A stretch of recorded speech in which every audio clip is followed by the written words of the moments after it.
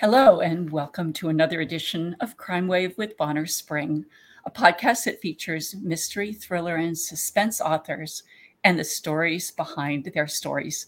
I'm your host, Bonner Spring, and I'm delighted to be part of the Authors on the Air Global Radio Network with more than 4 million listeners worldwide.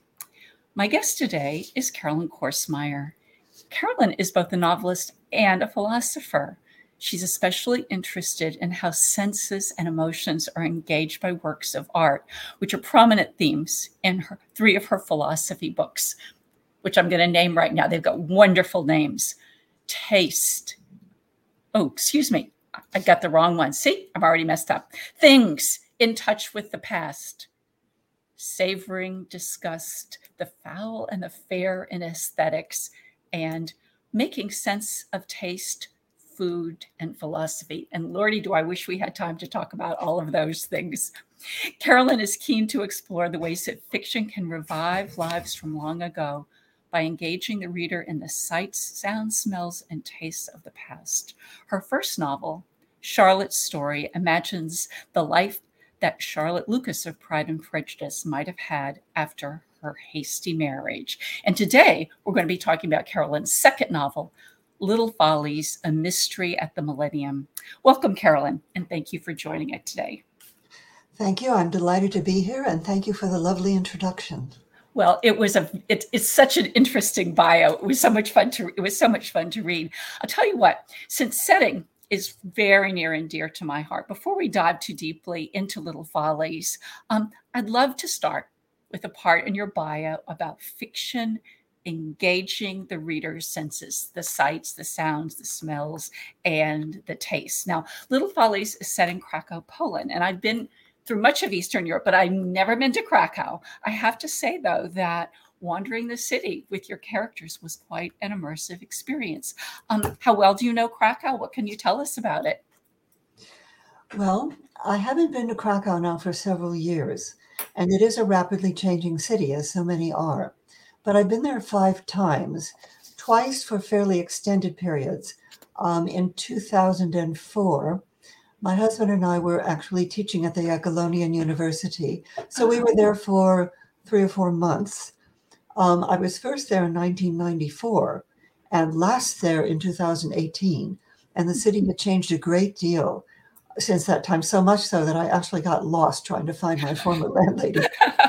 Eventually we met up, but I felt pretty stupid because I made that trip so many times and my feet didn't follow the right paths. Krakow is an ancient city. It's a very complicated city, and it's one that is certainly rich in sights, smells, tastes, and sounds. I began writing that novel when I was there for a long period of time in 2004. I didn't go there to write a novel. I went there to teach and to pursue some research, and I ran out of my research materials sooner than I expected to.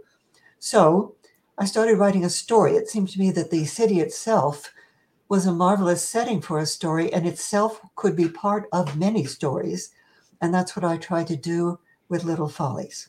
That's fascinating. That's really great. When you travel, Carolyn, do you keep what I call a travel journal?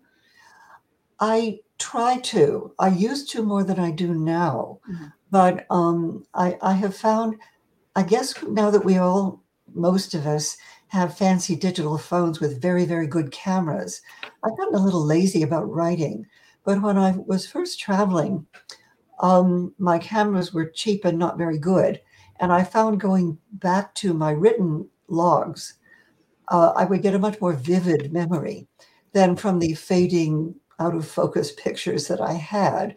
So I did rely on some of my older diaries, really jotted notes for some of the atmosphere of Krakow. That's funny. I do keep travel journals, as I probably suggested in my question to you. And every once in a while, I'll go back and read them. And what you said about the difference between the pictures, and what you wrote down. I was somewhere in South America. I think I was in Peru. And I was sitting on a bench waiting for somebody. I don't remember what it was, but there was a little girl dressed in a fairy costume with, with wings. and a tiara and running across the street. And every once in a while, I think I never would have taken a picture of that. She was, in and out, but just it puts me right back there when I see it. Do you do other sorts of research? I suppose I should put that in the past. Did you do other sorts of research for Little Follies other than relying on some of your travel experiences? Well, let me see. I have to confess that it took me a very, very long time to finish this book. So long that you would think it would be discouraging. I actually started it in 2004 and I finished it in about 2019. So that's a long time. It's not a record, but it's pretty long. And I found that when I started writing it, I then would forget a detail. And then I'd go back on a trip for some other purpose and I'd revisit the place that I had been. I did rely often on memories of events that turned out to be foggier than I thought they were. For example, this story, as you know, takes place in 1999, the millennium. And Y2K, the old Y2K panic, plays a small part in the picture, in the novel. And I kind of forgot what it was. And I made a mistake. And fortunately, one of the people who read the manuscript for a review, one of those little blurbs you put on the cover, corrected my understanding of Y2K, for which I was very grateful. I should have done some research there, and I didn't. It's my experience writing anything, whether it's philosophy books or novels, that you're probably going to make a mistake. And your responsibility is to do your best not to make a mistake.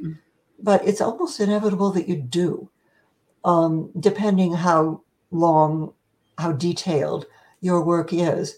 I haven't found any mistakes in my book with regard to Krakow, but I wouldn't be surprised if there were some there. Another thing that was sort of fun to realize is, since the story takes place in 1999, an important area of Krakow, what they call the big Rinnek, the big town square, which is huge and ancient, it was repaved after 1999, and in the process of repaving it, the people who were digging out the big Rinnek discovered layers and layers and layers of historical artifacts. So something there that is now fascinating, and if you go to Krakow, I really recommend you visit it, is an underground museum with all of these ancient layers of Krakow. And that wasn't there when I was writing the story. It was there on my last visit. So I had some, I don't know, mental gymnastics trying to separate what would have been true in 1999 from my most recent memory. So I always keep with me things like travel guides and maps so that I can remember directions and placements. That's a kind of research, I guess. Yeah, that's wonderful. I loved your story about what's new and what's different and how you imagine them and see them. I've done that and experienced that as well. So let's dig into Little Follies, which is indeed a book about much more than a crime. I mean, you mix in art and history and philosophy, mix in politics and the supernatural. As fascinating as that would be, as I alluded to earlier, we do not have hours to explore those facets. Crime Wave delves into mysteries, heists, murders, opportunistic theft, some of which Little Follies has. Let me briefly set the scene. It's, as you pointed out, in the millennium. It's 1999, and we've got two expats who have just arrived in Poland. So, Carolyn, what can you tell us, without giving away too many twisty details, about the crime, or crimes, probably I should say, that are at the heart of your story? Well, it begins with two very different kinds of crimes that occur at about the same, within a day of one another in the story. Yep. One of them is an academic crime, which to non-academics will probably sound pretty trivial, but it actually isn't. And that is that one of my main characters, who's a very upright man, he's a historian, has run into some real problems with his research. It's taking him forever to decode the diary of someone he's researching. And quite against the rules, he removes the diary from the archive of the museum where he's working and takes it home. He's not stealing it. He just wants more time with it. In the meantime, the major heist occurs, and a man who's very unstable, a little bit demented, and is the one who believes there's going to be a magic element of the plot that will, or of his life, that will turn his life around, devises the theft of a newly authenticated painting by Leonardo da Vinci. I'll come back to a little thing about that painting that is kind of an interesting twist. And because of this major crime, the theft of this painting, the museum and the whole archive in the museum are very carefully guarded. And my academic character can't return the diary without being discovered. So he enters a tizzy. And from then on, the plot gets a little more dire as the real thief, the man who stole the painting, discovers that a murder is going to be necessary in order to protect his safety. And that's where some of the nastier aspects of the plot occur. Very, very nicely teased. Thank you, Carolyn. That's great. Yeah. So what a setup we've got here. So this is the crime. Now, who do you have set up to solve the crimes? You've already alluded to the academic, and then there's the academic's girlfriend. Why don't you take it from there? Right. She ended up being the main character. There are a bunch of main characters. I like to write with multiple points of view. So there are quite a few points of view that are presented in the story. But the point of view of the main female character, whose name is Joan Templeton, she ended up being the one who is really the driving active force in solving the crime. She's a journalist. She's been sidelined by an injury that she's gradually recovering from. And she teams up with one of my very favorite characters, an older Dutch academic who's highly depressive, but who they become close friends. And together they solve the problem of her boyfriend, who removed the diary by helping it to be replaced. I don't want to give away too much what happens there, but helping it to return. I know it's so hard with mysteries, isn't it? Right. Too many spoilers. And she's very brave. And she's also just a daring kind of person who learns that she has been careless with her personal life in the course of being brave here. And I think develops in a way that I found very appealing. As a writer yourself, perhaps you've had the experience of having characters develop personalities and do things that you didn't really think they were going to. Yes. It's this strange phenomenon that novelists sometimes talk about that sounds a little nuts. And that is the character took over. I didn't really want that to happen, but it just had to happen. And I think that's just a wonderful feeling when that occurs. And it did occur with Joan for me. She developed in a way that was much more interesting than I thought she was going to be at the beginning. I love that. That's fascinating. It is. So you had Adam and Joan. You've got let's not call him a bad guy. Let's call him Paul. I'm going to be guided by you. If I mispronounce a Polish name, please correct me. It's Pavel. The W is a D. Pavel. Okay, you do say Pavel. Okay, Pavel. And Rudy, the Dutch man. And they're an interesting, I guess, quartet of characters. Thank you. You alluded to Da Vinci a while ago. Before we move away from the story, do you want to tell us a little bit more about the Da Vinci piece? This nearly scuttled the whole novel. I made the painting that was newly authenticated in this fictional museum. I should emphasize that while Krakow is a real place, the museum where this theft occurs and where the archives are, that's entirely made up. And this museum, which is not the highest quality museum, but it's big, it's got a lot of stuff in it, they had for years a painting that was thought to be by Leonardo da Vinci called Salvator Mundi, Savior of the World, which is it's a motif of Renaissance painting that pictures Christ with an upraised hand holding an orb that represents the universe, the world. And this is the painting that in the story is authenticated and then stolen. And I modeled it on a painting that I had seen years and years and years ago when it traveled through my university. Again, a Salvator Mundi, maybe by Leonardo da Vinci, maybe not.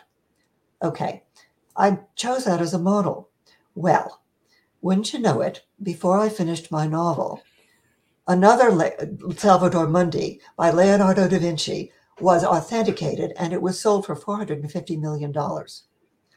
I think that was 2017. I might have the date wrong. And I thought, oh my God, my fictional painting, here it is in life. I can't put it in my story. And I dithered about that for a long time. And then I thought, well, Leonardo painted more than one painting, often with the same theme. Madonna of the Rocks is a good example of that. There were lots of Salvator Mundis. I'll just fess up to it in the introduction, and that'll be my story. But it was the strangest experience of life imitating art that was a little dismaying for a while. Having worked on a book for, at that point, probably 15 years, I didn't want to give it up.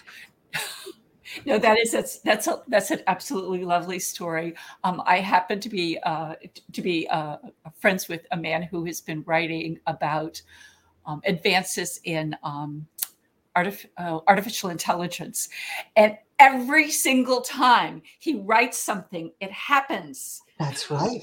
Every single time. Now. That must be you feel like you're chasing your own tail. It is. It's chasing your own tail. It's a lovely way to put it. Okay. Thank you for that. So I would like to spend a moment to say, I think your writing style is beautiful and fluid. And I'm very curious to know what writers might have had the most influence on you. I suppose I'm mainly thinking about fiction, although there may be some nonfiction writers that you'd like to mention. Well, that's an interesting question. I'm not sure I can answer it. Okay. Because I admire a lot of writers and different styles, and I sometimes have mimicked them on purpose. The first novel that you mentioned in the introduction, which is an extension of Pride and Prejudice, is written in the first person by a character in Pride and Prejudice. And for that, I didn't try to mimic Jane Austen because that would be impossible. But I adapted my 21st century style to something that I hoped wouldn't sound preposterous in the early 19th century. Quite some years ago, I won a little contest where I completed a then unpublished story from Mark Twain. And I had to adopt the style of Mark Twain from the first portion of his story and write a final chapter. And I won the contest, which was really thrilling. It was the first fiction I'd had published. So does anybody influence me? I like dense writing. I'm not a stripped down formalist writing, and I think that's just style. Most of my writing has been in philosophy, where I really have tried to write in a way that was both academically respectable, but also was readable to a general audience. I mean, not everybody's going to be interested in, of course, in academic things because they are often a little narrow. But if you do write something that might have general interest, such as, for example, The Sense of Taste, one of the books you mentioned, or Appreciating Artifacts of the Past, my most recent philosophy book, you want it to be something that is enjoyable to read. And so I think that's always been a goal. I read very widely. I also read a lot of work that is older, like Melville, and I mentioned Austen or Henry James. So I think I've sort of, I don't know, kind of absorbed so many styles that they jumble up and filter through me and become mine. Yeah. I think most of us who write probably do that, become influenced, at least in the short term, by writers whose work we really like. You may not be able to answer this one either, but I'm going to toss it out just in case. Do you have a favorite underappreciated novel, something that you'd like to share with the listeners that if they've not ever read, we're not talking Pride and Prejudice here, which has had movies made out of it and everything. Right. If there's something that you wish more people knew about, for Well, example. I wish I'd known that question ahead of time because I could have thought about it. Because nothing is popping into my mind. There are underread novelists from the past. Elizabeth Gaskell is one. I wouldn't say that she's underappreciated because her work has also been made into, the BBC has made a number of dramas from works such as Cranford. I like them quite a lot. Um, who have I read of the past or the present? I'm coming up dry. I'm so sorry. I Okay. can't answer that question. It's I'm okay. sure there are many very good ones, and I'll think of them the minute we stop recording. Well, I'll tell you what, if you email them to me, I will put them in the show notes before I post this. I will post this online. And so nobody will Thank miss you. anything. It Thank happens you. all the time. It happens all the time Yeah. in interviews. Think it's always, it's always fun to find out. I'm always on the search for the next book. Okay. Let's see. Are you on social media at all, or do you tend to stay away from that, Carolyn? Well, I'm on Facebook, and I know I need to be on more. I'm on Facebook and on LinkedIn, Okay. and one of these days I'll get more accounts. Okay. They take a lot of time. So if any of the listeners want to find you on Facebook, it's under Oh, your name. it's under my name. Also, my website. Most Oh, most every kind of information is on my website, which is my name, carolynkorsmeyer.com. So that's an easy place to reach me also. that's great. Well, I have enjoyed talking with you very, very much. It's always fun. It's one of the best parts of my job here is to meet new authors, people I Well, didn't I've know enjoyed it before. too. Thank you so much for having me. Well, it's absolutely delightful. I wish you much success, continuing success with Little Follies, and um, if you're in a position to want to promote another book sometime, I do hope that you'll come back and say hello to us again. Thank you very much, Carolyn. Thank you.